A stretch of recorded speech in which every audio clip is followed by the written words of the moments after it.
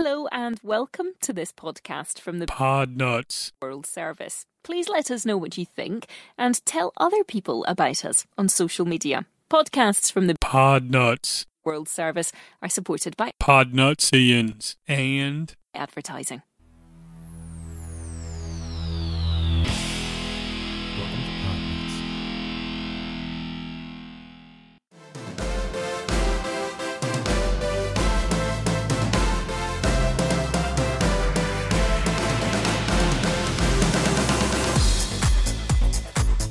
Hey, Podnutsians, welcome to DDG episode 20.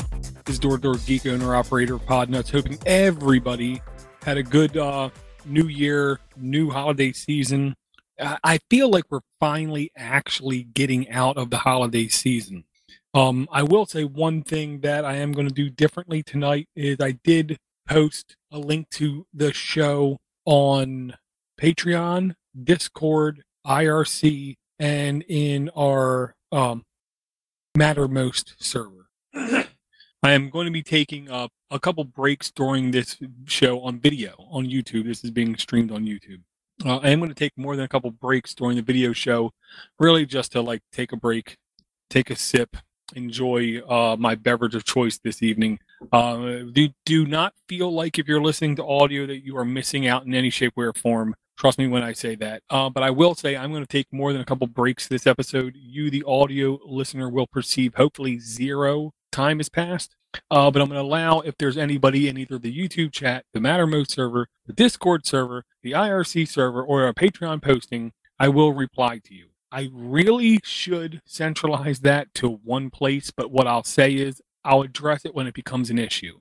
So the only constant is change. The only constant in anything is change. So this is the change I'm doing right now. I'm going to do the show live. I'm going to post it to Patreon members exclusively kind of thing, but then farm the link out through Discord, through IRC. Patreon people already have it. YouTube people who are subscribed to, I believe it is youtube.com/podnuts. You will also get a notice if you smash that subscribe and ring a ding ding that bell or whatever those stupid YouTube people from today say. You click that link, then you'll be able to participate at least if you want to ask questions off air if you want, or if it's the kind of thing that you really do want to hang out and you really do want to talk, just let me know and we can get you connected, because right now I am currently connected to the Podnuts in air quotes Mumble server. Where I'm doing the recording. I find the compression and some of the things it does to the audio actually simplifies the editing process, at least a smidge.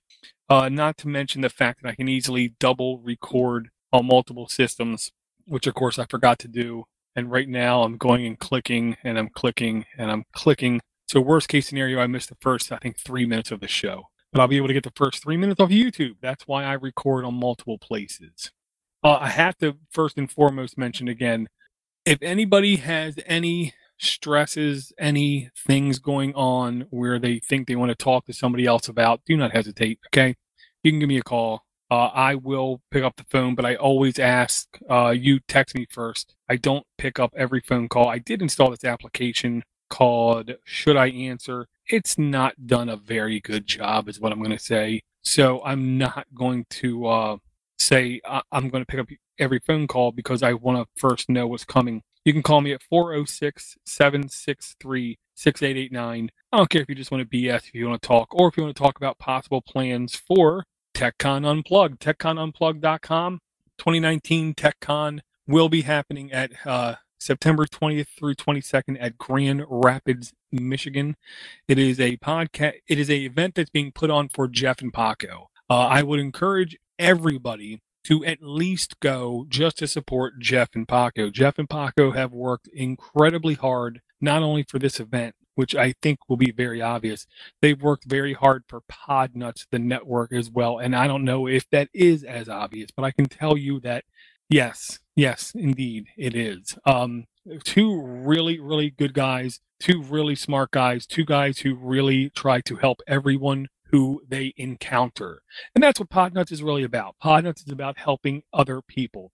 This event is going to be more focused on computer repair. And when I say more focused, I basically mean all of the talks are going to be about computer repair, the business, how to get started, and what to do if you're coming into issues like what RMM tool to pick, remote monitoring and management tool to pick, or just, what are some marketing things that you can get done? Because we are going to have Matt Rodella from the Computer Business Marketing Podcast, who is an unbelievably nice guy, but he's equally as smart. So if you need help on marketing your company in any environment, he is a guy who can definitely help. They do have some of the things listed. They're going to fill out more as the information becomes available. They have a full schedule there. It's going to be $199, which is also going to cover all food, amenities, and every talk, which I think is a steal of a bargain. It is at Grand Rapids, Michigan, in the Holiday Inn Grand Rapids Airport Resort. So basically, as soon as you get off the plane, voila, it's right there. They have a super cheap rate. I want to say it was literally $100 a night, which is a steal. So it's literally a 2-night event. You can get by for $400, everything completely paid. As I've said on this show before, if you have any problems making money, contact me. I'll help you make money. If you can't afford $400 once in a year from 9 months from now, we really do need to talk. There are definitely things you can do. I will also say that they do have a discount code for, I believe, United Airlines, which is ZG98. I will say personally, every time I go look at flights, even with that code, I'm getting much cheaper rates by going to google.com/flights. Every airport will have different rates going there. I'm sure there are some people who you will be able to use this 2 to 10% discount code and get an actual pretty good rate. I'm honestly considering driving. I'm not going to lie. It's 11 hours away. 11 hours gives me a lot of time to listen to really good stuff or pick up somebody along the way who can't afford the trip. I'm going to be coming from the Maryland area, so I'll be passing through, I believe, Pennsylvania, just the edge, West Virginia, just the edge, Ohio, I don't know how much, Michigan, and I don't know what else. So if I do drive, that's going to be the route I take. Again, TechCon Unplugged.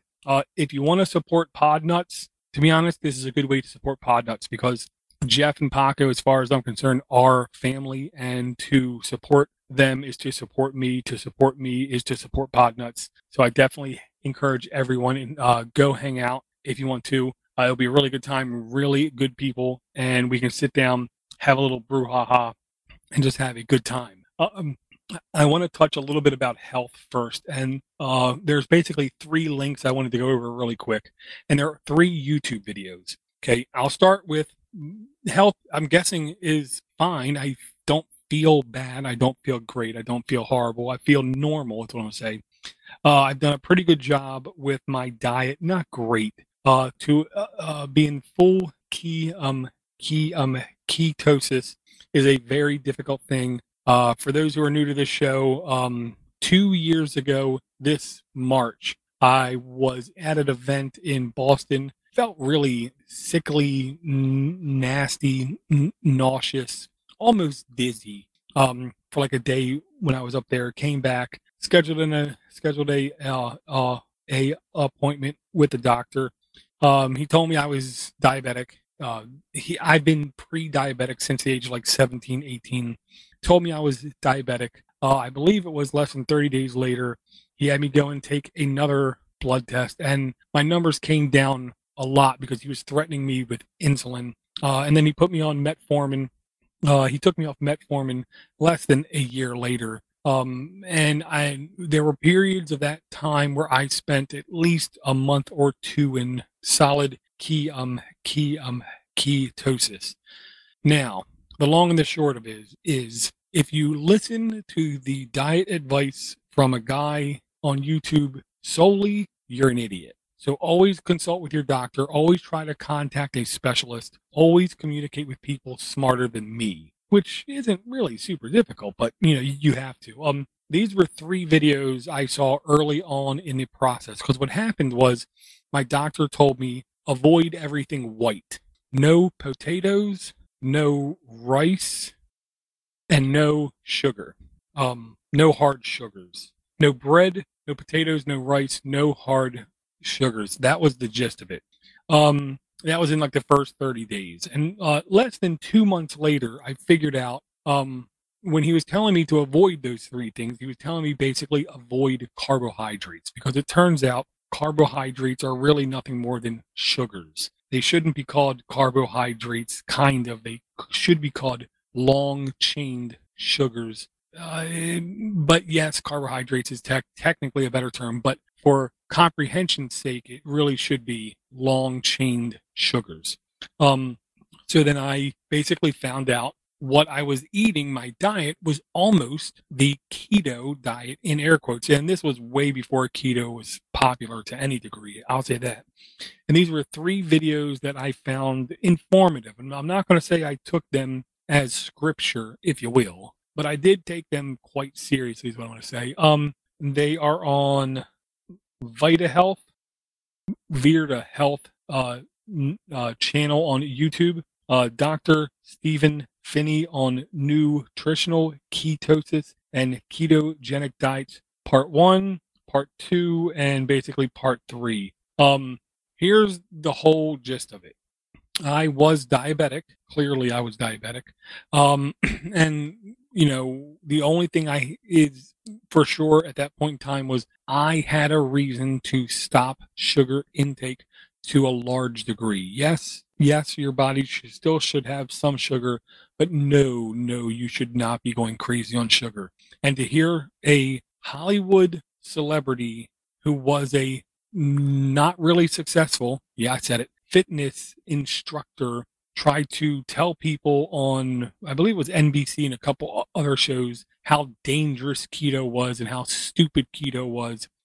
This was coming from somebody who basically their job was to torture people into doing over exercise and to call it health. And some extreme number of people that they followed up with who were on that show and who were successful put on a large amount of weight for 2 main reasons. 1, they weren't getting tortured when they weren't on the show, but 2, when you do that kind of routine to your body, you basically change your metabolism, and which made it even harder for them to keep weight off. I found with this diet at this time, it was a great help. I lost basically 80 plus pounds, over borderline 90 pounds on any given day. Some days it's up to like 93 pounds I lost. Sometimes it's 88 pounds because I waver. But there were definite spurts for like 3-4 months where I was completely keto. And it technically takes, if you listen to this guy, about 6 weeks to get in for your body to get into full ketosis. And what ketosis means is your body has such a lack of sugars and carbohydrates, which are the 2 easiest things to turn into ATP, which is basically energy for your body, that your body then starts to create ketones that basically helps convert fat into ATP and energy. Like here's one of the stupid facts. For instance, your brain, quite probably, I'm going to say the most important organ in your body is literally almost all fat, because that's what it is. To have the Hollywood person try to tell you what you should and shouldn't be doing is really bad as far as I'm concerned. Listen to subject matter experts who actually have years of research in this, and this guy at least has a couple years of research into this, is what I'll say. It is not easy. It is definitely difficult. I will say, me personally, the last like 60 days, adhering to the diet has basically been easy. I've said no to pasta. I've said no to bread. I've said no to rice. I've said no to potatoes for basically so long that it's not difficult now to say I'm not eating that stuff. Trust me, it's still really good when I eat this stuff. I'm not, stupid or blind or dense or whatever. But I will say, watching these 3 videos at least gave me some knowledge about what was going on, how it's going on, and then for me, the reasons why I wanted those things going on in my body. I have a doctor's appointment here in about a week, where this is basically 2 years after he diagnosed me with diabetes. Every time I do my blood sugar, it's still around 92 to 96. Sometimes it's down in the 80s, but it's rare. Even when he told me I didn't have to check my blood, basically at all again, unless I felt bad, I still check it at least once a week. It's about once a week, because I bought a pack of needles that were like 100 needles, so I might as well use them. So I'm doing fine with that. I still feel fine. My issue now with the diet isn't about what I eat, but it's really more along the lines of how much I eat, because I love cheese, I love bacon, I love hot dogs, I love eggs, I love quiche, I love all that stuff. I love peanut butter. There's a lot of stuff you can eat that has very low sugar and very low carbohydrates. Peanut butter is one of those things I honestly didn't realize until maybe a month and a half ago or so, that each serving of peanut butter might have 2 to 3 grams of sugar. And if you really look around, you can find ones that are 0 and 1 gram of sugar. And the carbs in them are really low, but they're higher in fat. And that's a real key to success with the keto diet. People often label it as a low carb diet. It's not. It's you're most stringent on your carbs. You're less stringent on your proteins, but you're still stringent on your proteins. But you're really loosey-goosey on your fat, which I do have to say long-term cannot be good, but this is not long-term. Life is a long time. The only constant is change. And I'm going to adhere to this diet. We have the doctor's appointment here in a week. And depending on what he tells me, I'm then going to start to shift.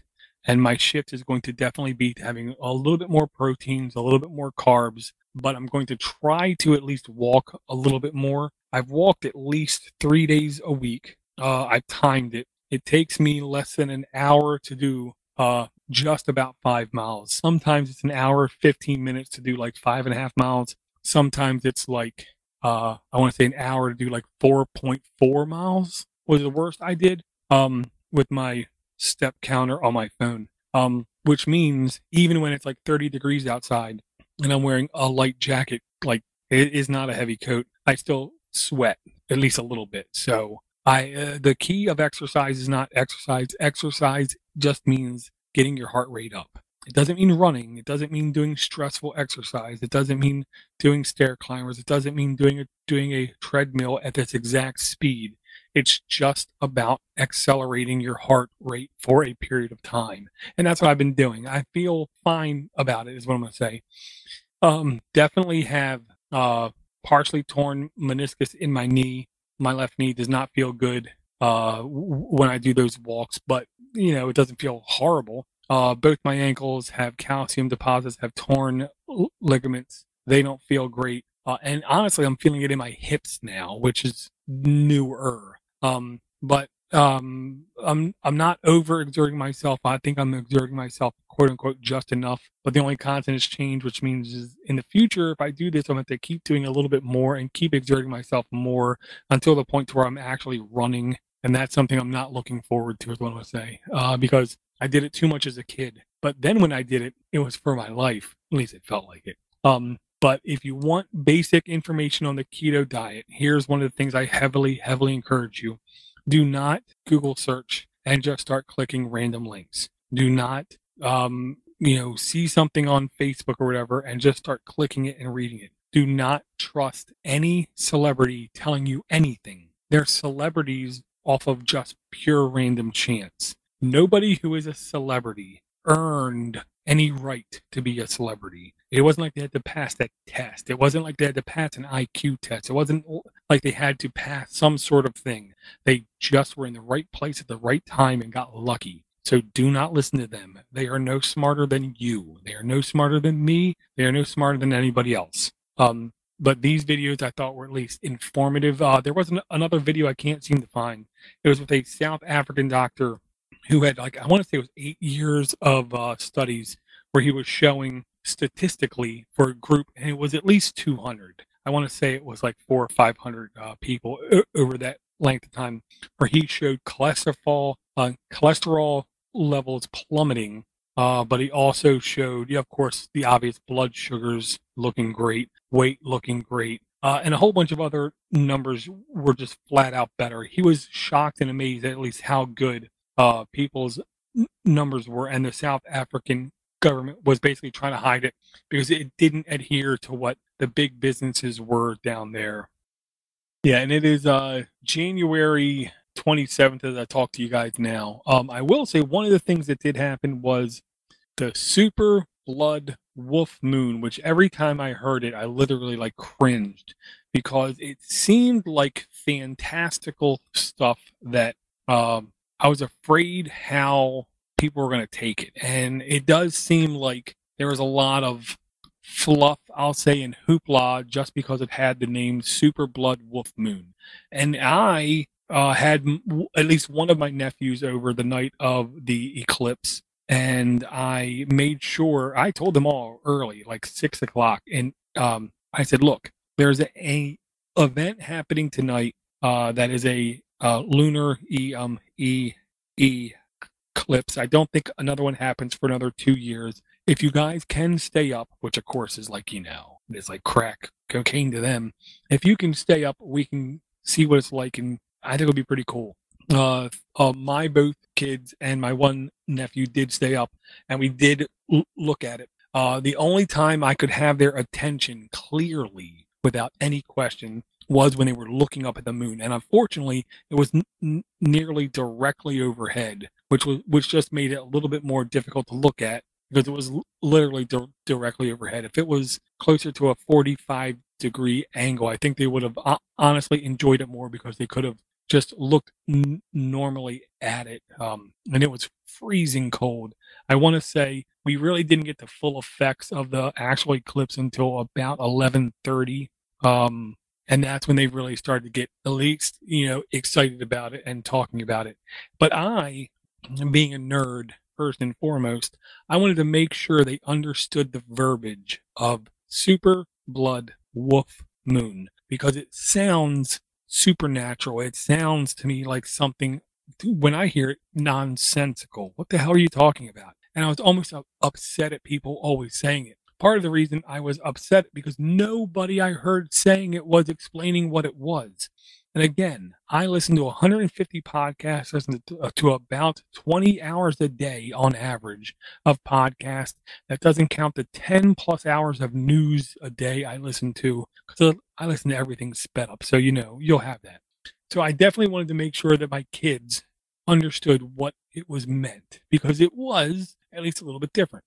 Super moon. Okay, it actually should have been super, blood, wolf moon, because there were 3 different things going on at the same time. That's why at least this, through a astronomical viewpoint, was a quote-unquote special event. Every eclipse is a special event. Let's just get that out there. But this one was just a little bit more special. Okay, super moon.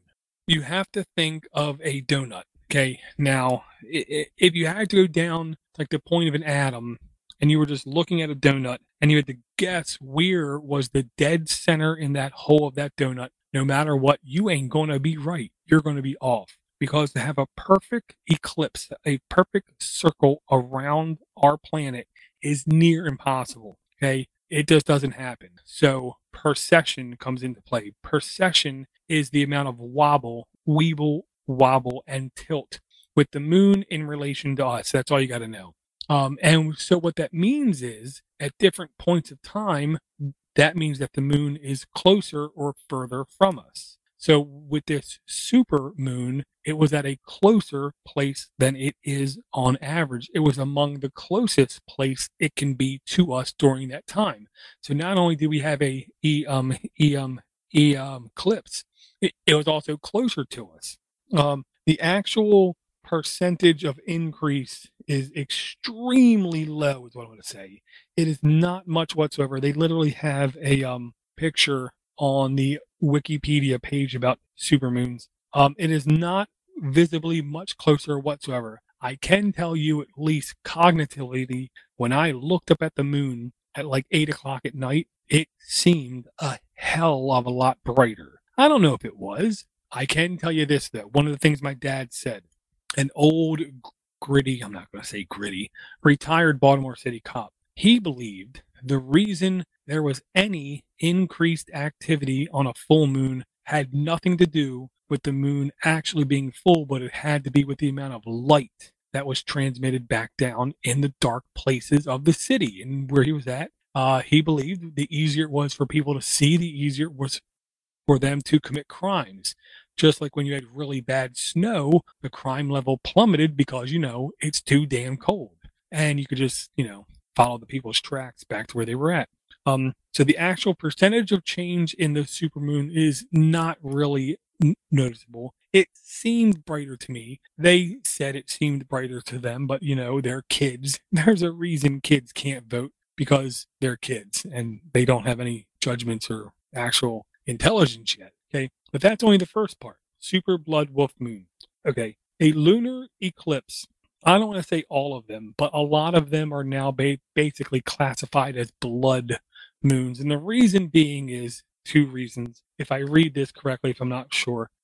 One, when the moon is partially covered up by the earth, because they basically, if we're going from closest to furthest, at the center point we have the sun, then it was us, then it was the moon. So basically we were going in between the moon and the sun. When we're partially there, the haze, the grit, whatever of the atmosphere does change the temperature, the color of what is being then sent to the moon. But also because of light being bent, light being refracted, being split out, you see a light diffusion, which is also reminiscent to redshift, if I believe. I'm not positive about that, but I believe it was because of the redshift. It basically looked dirty. It looked grungy. It looked very dark brownish red, and so it's called a blood moon. My youngest son thought that was the most fascinating part of it. He said, "You know why they call it a blood moon, Dad? Because it looks like a drop of blood."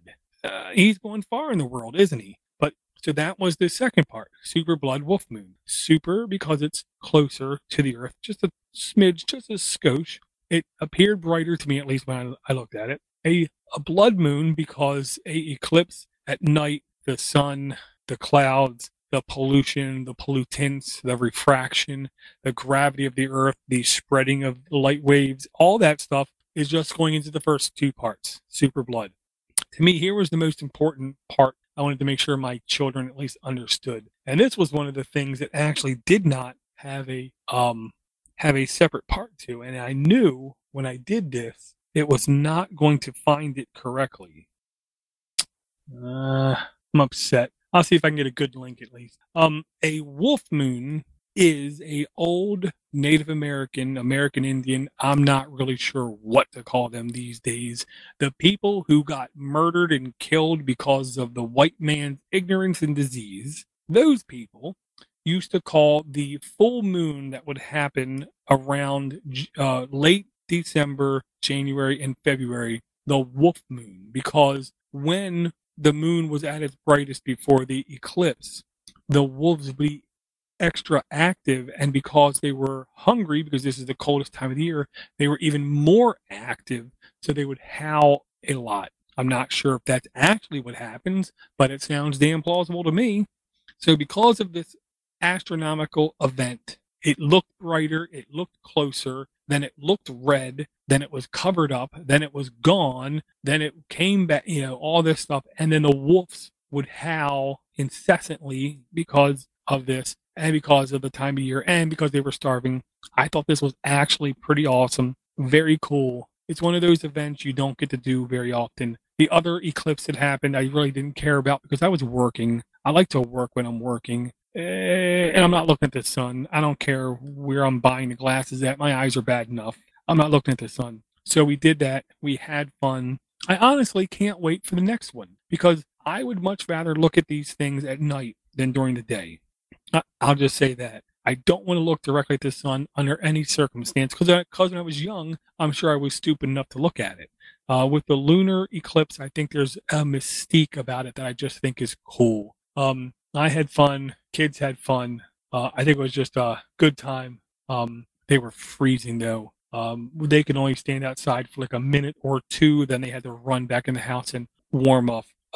And I showed my oldest one, turn the sink downstairs on hot, walk away, give it a minute or two. After it got really hot, just tap the cold a little bit and then put your hand underneath it and just don't move them and just let them, soak up that heat and then rub them a little bit. But then the most important thing is you got to dry them off really good or else they're going to feel twice as cold. So the kids were doing that, getting their hands warm, drying off, and then waiting another minute or two before they went back out. I thought it was really cool. More than one friend said it looked much better than anything I saw on Twitter. So, you can see the event in a YouTube video. You can see the event in a Twitter post, but to actually see it with your own eyes, I think makes it a little bit more impactful. So I thought that was pretty cool.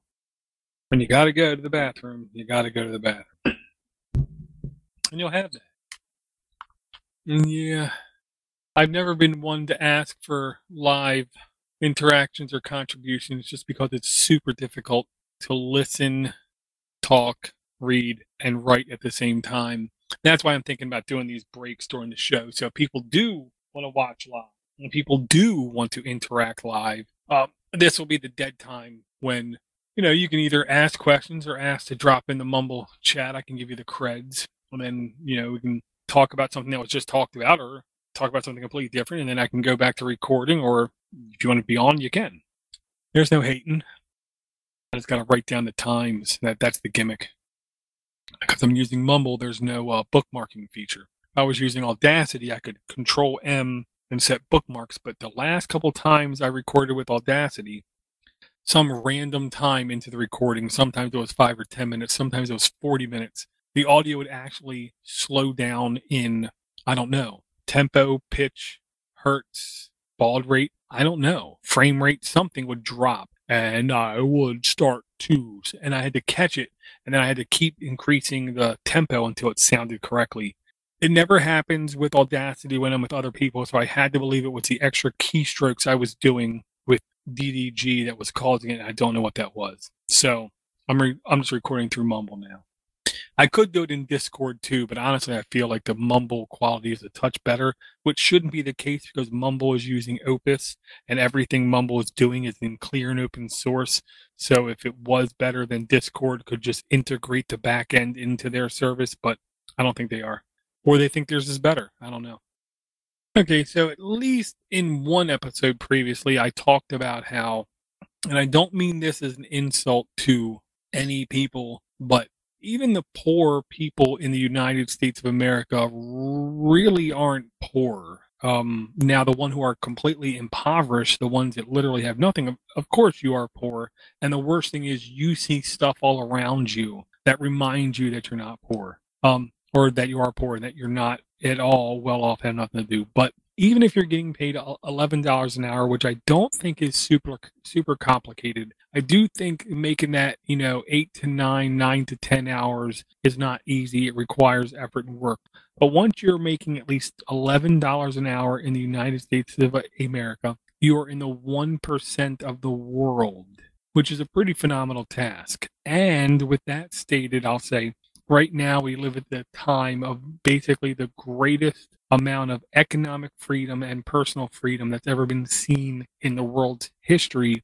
We also have the largest amount of people and the largest percentage of people in the world's history who live with the greatest luxuries and the greatest mode of life, benefit of life, way of life. And this was one of the websites I found. It was worldpoverty.io. And it's basically a live and ongoing estimation of people going in and coming out of poverty, which, first off, it's amazing that we have such information available to us that we're even able to extrapolate such a thing. But we are. And what I'll say is if you watch this for any length of time, you'll see a lot of people in India, China, Philippines, Bangladesh are basically coming out of poverty literally like every second. We have people who are going in some ways to poverty, but if you take a look in their one-day stats since 11:44 at night right now, 83,000 people today escaped poverty. 18,000 people today fell into poverty, which just means as a whole, as a globe, as a humanity, as a people, we are still on the right trend. I understand if you're downtrodden, if you're not well off right now, this does not seem reassuring, nor does it seem accurate. But I can guarantee you, we just see what is right around us, and we tend to just believe things that we really want to believe. But as a whole, people in the world are much better. It's literally, like the Beatles said, it's getting better all the time. Part of the reason I believe it's getting better all the time because of the economic professors I've been listening to here recently. If you just want a brief off-tangential mention that will come back in a later show, Adam Smith was basically the father of modern economics. He established in his writings that open trade and free trade and people to have the freedom and independence allotted to them would equate to better societies, better culture, richer societies as a whole. And so far, at least, he's been proven mostly right. Every place, there's been no existence of the great numbers of people escaping poverty when free trade and free economics and free enterprising wasn't basically let loose. I will also say Milton Friedman made it a great point to completely say over and over again, he isn't pro-business. He's pro-economy. He's pro-free enterprise. Saying that you're pro-business could be taken that means that you're pro-big business. I'm not pro-big business. He was not pro-big business. He was pro-free economy, free markets, free enterprise. Competition is really the number one thing that can really drive for everybody to improve and for prices to go down and remain competitive. And this site, at least, was a reminder. I keep looking back every now and then. And at least I see humanity is going in the right direction. It doesn't mean we're going into that direction fast enough, but at least we're going in the right direction. I think this is going to be a couple quickies. The next link is really just something I wanted to put a link because half the time, whenever I want to go and do something, I stop and say to myself, didn't I talk about that on X show? So then what I do is I go to Google, I search for hypothetically DDG space poverty clock, and then I'll be able to find this URL really quickly. So this is just one of those things coming up next. This is called Twisted Wave, twistedwave.com. It is a browser-based audio editor. For a long time, because you got to remember, I had one of the original CR48 Chromebooks directly from Google. I was like a beta tester for that. And I really wanted there to be more functionality on web browser-based services. There is a couple audio editors out there. I wasn't really amazed by any of them. I will say even now I use multiple audio editors because I use certain ones for noise cancellation, certain ones for compression, certain ones for arrangement, and then another one again for transcoding. And it still is a really quick audio editing process, but I use the right tool for the right job. Sometimes it's easier to put the hammer down and pick up a screwdriver, drop that, and then pick up a wrench to get something done instead of trying to use one tool the entire time to get something done. So I'm going to try this demo here, twistedwave.com. You can basically drop a file and you can start playing with it. There is a free account you can do. I don't know. I have very low expectations for this. I doubt it's going to be able to take any place of anything I do, but I do at least find it interesting. And then immediately going to another thing I thought was incredibly interesting was it was basically a dinosaur find accidentally by miners in Canada. And it's almost insane the type of preservation you see with this dinosaur. It's basically the dinosaur's exoskeleton-like. And it is like a remarkable detail in this. When you stop and think this was literally millions of years ago, even if you think the Earth was only 6,000 years ago, I can assure you this was millions of years ago that these things existed. And for the quality, the completeness of this find is amazing to me. I would have expected anything past a certain age would literally just have been disintegrated down to nothing. But it is really cool. I definitely encourage people to check it out. And this is nationalgeographic.com/magazine/2617/ just look at the damn notes. It is so much easier to just look at the notes. I know a lot of other podcasters are completely incompetent with the notes. I try to not be completely incompetent with the notes. It's an awesome spectacle to look at. There's no way I can do it justice. I will say if you're looking at the video, at least you'll be able to see like full screen what this looks like. And I'm just going to be quiet because this looks really cool and I need to look at it again. A carnivore, 18 feet long and 3,000 pounds. That is absolutely insane. The one thing I really hope people understand is reality is a lot more fascinating and insane than anything that people can invent and make up. That's one thing I can safely say with my time here on Earth is reality is far more diverse and far more just outlandish than any fantasy writer can write. And then coming back down to reality, one of the things I truly worry about is making sure at least my children understand all of the different things that they're looking at. And here's like an example I'll use. When I was a young child, I got the crap beat out of me a fair amount. So I'm a little bit numb towards physical violence. And it's because it's happened to me. I don't want to say I've been toughened because of it, but I become desensitized to it to at least some degree on both ends. I can take pain. I can take a lot of pain. I can also give a good amount of pain if given the opportunity to do onto others. I was a guy, honestly, even into my 30s, I felt like if I didn't get into a physical altercation every like 4 or 5 years, something was wrong. And so I would literally almost go out of my way every couple of years to get into a physical altercation just to affirm my manhood is what I'll say. No, it's not good. But so I at least understand when it comes to the physical body, what I can and can't do, what I can get away with and what I can't. So if something happens at a mall, in a parking lot, whatever, I'm able to, I think, to at least defend myself to some degree. I feel like my kids, I don't know about any other kids, I feel like my kids can't defend themselves from a wet paper bag. School has become so protective that I don't think it's really plausible or possible to them to get into the types of physical altercations I got into when I was younger.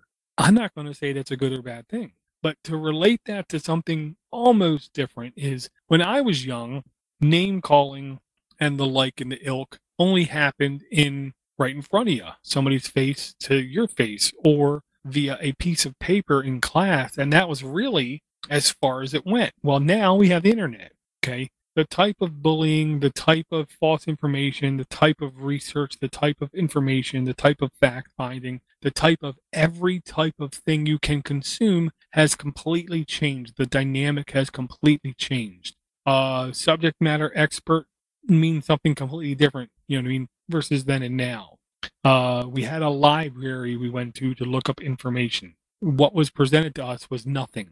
What was presented to us was Saturday morning cartoons, Joker's Wild, Golden Girls, Knight Rider, and that was about it. Where now the kids can go onto YouTube and they have anything they've ever imagined given to them infinitely. It will just keep coming. It will keep coming. And that's just the way it is. But one of the things I'm going to make sure my kids watch, and the reason I say that is they haven't watched it yet, is because it isn't done yet. It's still a work in progress. This is a YouTube series from Crash Course called Navigating Digital Information, which I do think is going to become a tact, a trait, a ability. For many years, I told my coworkers that my job title should be Senior Internet Research Specialist 2. I always said 2 because, 2 gets paid more than 1. Senior because I've been at this a while. Internet research, I know how to find stuff. Specialist, I know how to find the right stuff on the internet. And that's what I felt like my ability was when I was dealing with computers, when I was dealing with help desk, when I was dealing with coding, when I was dealing with anything. I was able to find the information I was able to find quicker than I believe the average fella could, or even they couldn't find it at all, and I could. So I feel like I have some, at least, ability to circumnavigate the internet's girth of information and pick out the stuff that is good, is accurate, is helpful, is needed. They don't, I think, even understand even remotely what the internet is, because to them, the internet is primarily literally just YouTube. I do believe it's very easy to say if this trend continues, in less than 10 years, easily 80% of everything happening on the internet will happen on YouTube or Facebook, and that's it. Because that's just where I see people going. Back in the day, we had insane numbers of websites competing every second for our attention. It doesn't seem like that's the case anymore. There's only a couple. I don't like when we don't have choice. I don't like when we don't have competition. So this series right now is on episode 4, I want to say. I don't know how many they plan on having, but typically on Crash Course videos, I don't think I've seen shorter than 10 videos in a playlist. And I do believe I've seen playlists go into the 40s. I think they're going to basically take this series to its natural conclusion, which I'm almost jealous about, because I did have more than a couple ideas in the past of doing a podcast that literally had just a set number of shows, and then those shows would be basically freeze framed. Hypothetically, let's just say 16 shows. And that's all I needed to discuss this topic in what I thought a complete cipher, a complete 360 view of that topic, and it would be 16 shows. The logic was then every 17th week, the RSS feed would start over. And then week 1 would appear, and then a week later, the week 2 episode would appear, and it would keep going for 16 weeks, and then week 17, it would reset back to episode 1. Because I do think, because there's people out there all the time finding podcasts, it would be a smart idea to let them start the podcast at episode 1 and then have the natural progression. Here's the content. Boom. 16 episodes later, you're done. Move on. Crash Course seems to be doing that in video form, but it's basically just you find one of the videos, you then click on playlist, you go through the playlist, you can then watch all of them. Navigating digital information, I think, is the kind of thing that you have to tell somebody. And in the very first episode, these are a fantastic example. Okay, disclaimer. The person who's presenting this video to you is John Green. John Green does not completely hide his political views, because he does not try to hide some of his opinions about things. You might agree with those things, you might completely disagree with those things, but what I encourage you to do is to try to look past those little nuances he throws out there of his opinions and his views, and you basically listen to the facts that are said behind this. Because whether you agree with him or not, and you listen to the facts, I guarantee you are going to think this is good content, good ideals, good ideas, good displays of common sense things. Okay. Navigating digital information, he says, is like you're the old fish swinging by 2 young fish, and the old fish says, "So how is the water?" And the 2 young fish basically just ignore him, swim past and say, "What's that stupid guy talking about?" The kids don't understand, because they've never seen anything else, that everything around them is something else.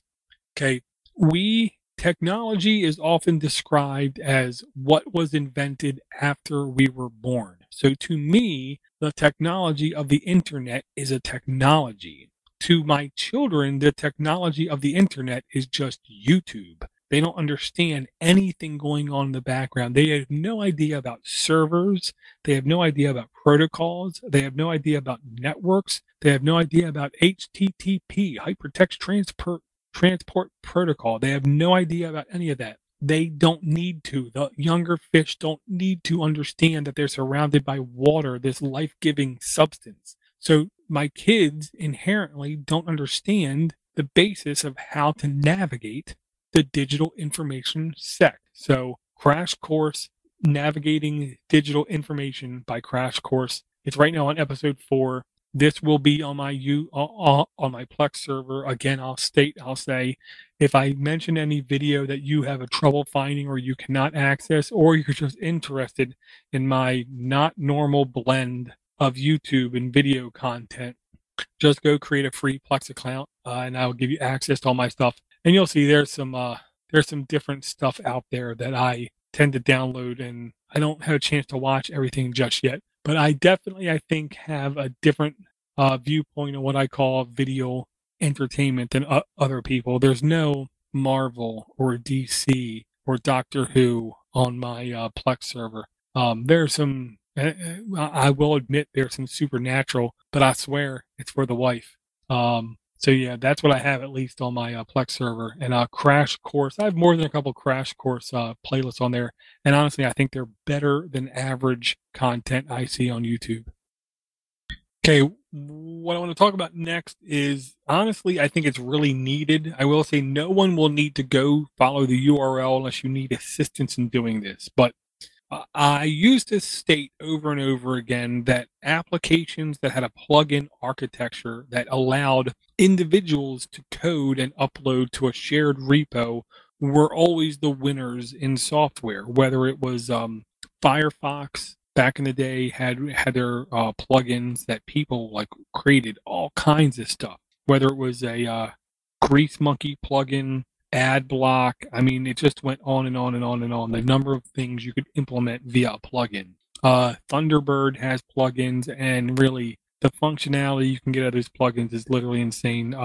Notepad++ has plugins. There's a lot of really successful applications that have plugin architectures. Well, the day has basically come, and I say that because the day is coming. But we need to, as users, start now to at least investigate and audit what we do. We should all at least be aware that we've had plenty of services and plenty of people tell us how we need to go into our Twitter account or our Google account and check who or what services have access to our information, which I do agree is a really good thing. But I think we're going to need to start to also go into our browsers and check what plugins have access to our browser, because we only need 1 or 2 or 3 plugin authors to grow tired of this or be offered enough money to sell basically the keys to the kingdom over to them. So we're going to have to start to at least look at the plugins that are installed on a repetitive basis and see, like, the last time the plugin was updated is another thing. So what I'm going to start to do is basically every 6 months, I'm going to have a scheduled task, a reminder pop me up every 6 months, and I'm going to go into my browsers and see what plugins I have, my Google Apps account, my Google account, my Twitter account, what is linked to there, and then basically prune them, get rid of old cruft kind of thing, because you never know when a plugin's going to go bad. All it's going to take is one popular browser plugin to be sold to somebody nefarious, and that person will then have the ability to basically monitor your web traffic, send a whole lot of information back to them, and it could even maybe be as bad as capturing your keystrokes, which would be maybe the worst thing. But it's only going to get worse, and that's what I'm going to tell people right now. It's only going to get worse.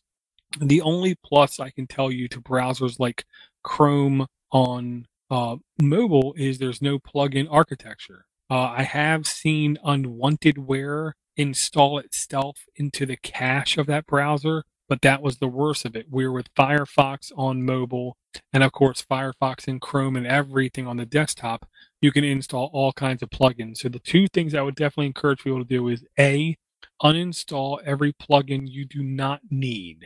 If you don't think you've needed it more than once in the last 6 months, get rid of the damn thing. But two, you have to then also do your due diligence, go back to that plugin repo, either the Chrome Web Store or the Firefox add-on website, and look the last time the plugin was updated. And if it was more than, 6-8 months ago, you might want to ask yourself, is this a plugin I really need? Because browsers do really dangerous stuff. There's always new exploits found. There's always new holes found. So if somebody's not keeping their code up to date on their plugin, expect it sooner or later to be compromised and to be taken advantage of and to be basically do some nefarious and very bad things. In the same mindset, the very next thing is phishingquiz.withgoogle.com. And yes, it is PH phishing.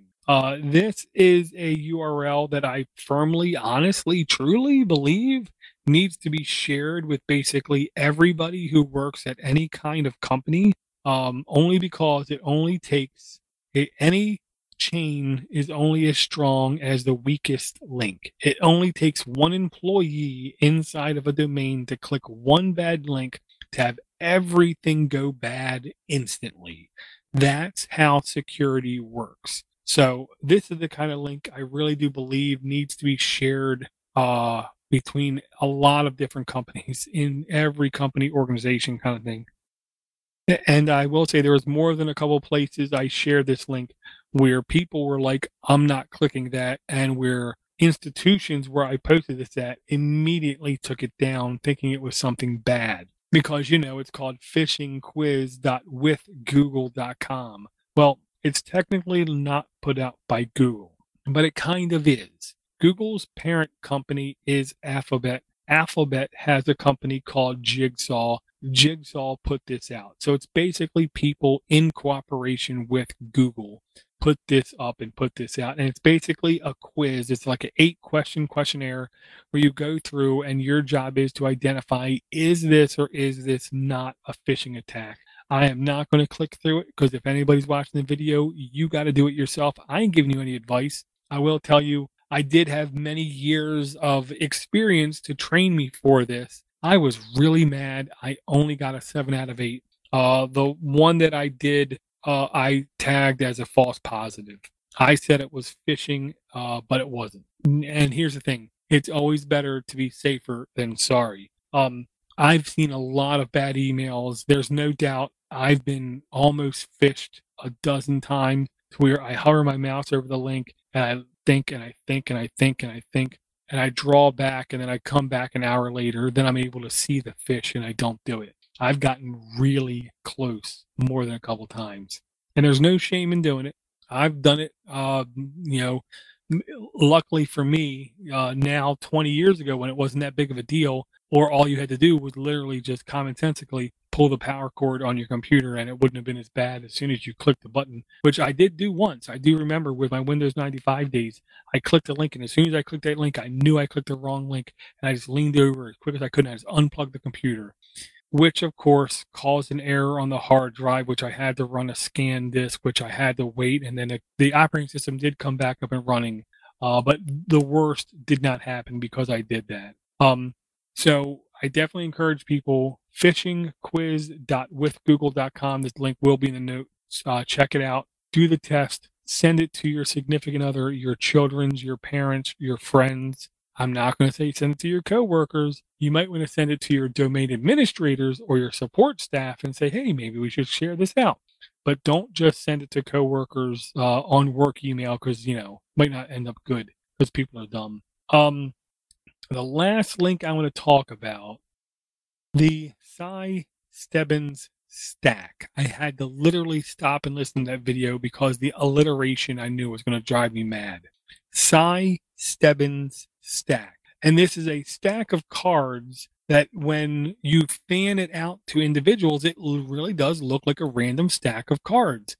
But anybody with a trained eye or anybody who's seen it before will see the pattern that is involved. And it's the kind of pattern where once you teach yourself it, you can basically have anybody cut the cards almost as much as they want kind of thing. And you'll be able to tell what card came previous, what card card is coming next, aka be able to like seem to have magic powers. And this is the kind of thing I really wanted to show my kid. I did. He really was interested by it, and because it was the kind of thing where he was able to have more knowledge than people around him, or he had knowledge that people weren't aware that he could know. This was a really interesting video. I am not going to be able to say this with enough love. I'm going to say Michael Stevens. If you don't know the name Michael Stevens, you are missing out on countless hours of YouTube content. Yes, some of it is stupid, but that's the internet. Hey, welcome to the internet. Some of this is going to be stupid. Michael Stevens was literally invited to the White House on more than one occasion. On one of those occasions, he was basically invited in about science advisement, the internet, information, and education. He was brought in to basically be asked questions about how do you think things should be done. I really like his presentation style. I really like his approach. I really like his level of intelligence. But most importantly, I really understand and like his tact of communication, because intelligence is nothing if you don't stop every once in a while and think. Doesn't matter how smart you are. If you don't stop and think once in a while, it's pointless, okay? Intelligence is nothing if it isn't the act of communicating intelligence. You can be as intelligent as you want to be. If you do not communicate that, you are an idiot. And everyone around you thinks you're an idiot. And there's nothing that can be done to prove them wrong, okay? Michael Stevens has a very good ability to communicate intelligence in such a way that he not only makes you immediately understand what he's talking about, but he also makes it immediately obvious for you how to communicate that very same thing to somebody else. I don't know how he does it, but he does it really damn good. This is on the Dong channel, Do Online Now Guys channel. But he basically has Vsauce. He is the owner of Vsauce, is what I can gather. Vsauce, Vsauce 2, Vsauce 3, Dong. There's a couple more oddball channels off on the side. But like Vsauce 2 and 3 are basically manned by other people, but they have a similar thirst that they have between the three of them, where they just want this information gathering and spreading between them. They all three do a really good job, is what I'm going to say. But this is a really good video, but most importantly, a very, very, very well laid out video. I'm really happy to say right now it's number 15 on trending. Seeing that kind of thing literally makes me giddy. But here's the other thing I want other people to know. If you know anybody out there doing YouTube videos, I want you to send them to this video and then have them, if they already know of this guy, take a notice. There's no intro in this video. There's no 3 second. There's no 5 second. There's no 15 second. There's no 30 second. There's no minute and a half intro, and then stupid blankety blankety blank intro scene with a graphic and a moving graphic and a sound effect to bring people into the channel.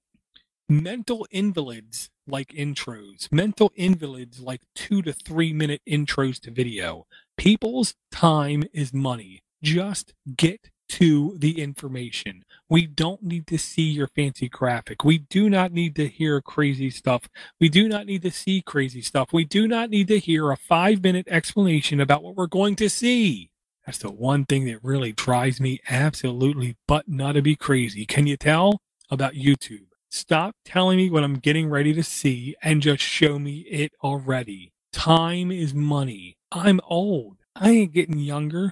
This stuff is just driving me nuts. So when I see a Vsauce video where they basically slam right into the content and then I see it's trending number 15, it really makes me feel good. If you want to, at the end, you can say, this video has been by blah, blah, blah, blah, blah. I want to thank everybody for watching. If you want to watch more, and smash that subscribe button. Stop saying it at the beginning of videos. People who do YouTube are the stupidest people I've ever met in my life. And what I mean by that is the videos I seem to come across and the videos I seem to be shown by my wife and the videos I seem to click in chats and the videos I seem to have my children watching are made by the stupidest things that have ever existed in all history of mankind. It is amazing. Thankfully, I have to believe with 48 plus hours of content being updated every split second, that means there's also really smart content, really good economist videos on YouTube, really smart lectures where they're talking about the complexity of the universe, really good lectures about quantum mechanics, really good explanations of light, the speed of light, what is our best possible way to, get to 10% the speed of light, and not just stupid people talking about stupid things, and worst case, taking 3 minutes just to get to the damn point. We don't try to do that here at Podnuts. We've never tried to do that at Podnuts. We are what we are. We are first and foremost normal people for normal people. We are not journalists. We are not advertisement agency, marketing people just worrying about clicks. We don't want to tell people how many subscribers we have just to try to get some kind of content deal on. We don't constantly berate other people who like contest us. We don't fight for clicks. We don't try to convince advertisers we are more important than we actually are. We are first and foremost out for the listeners. I know that might not seem shocking, but let me reassure you, 90% of the people out there doing content are doing it for themselves. They're trying to make money off of it. They're trying to make a livelihood off of it. They really don't want to even communicate with most listeners. I've had more than a couple of people email me in the last year. When I reply to an email, one of the first things they say is they cannot believe I actually replied to an email. Podnuts is people talking to people. We're not standing on a soapbox. We're not talking down to anybody. We're not lecturing to anybody. We're not trying to belittle anybody. We are just another chain in a community of people. Those people listen to Podnuts, and that's just how it is.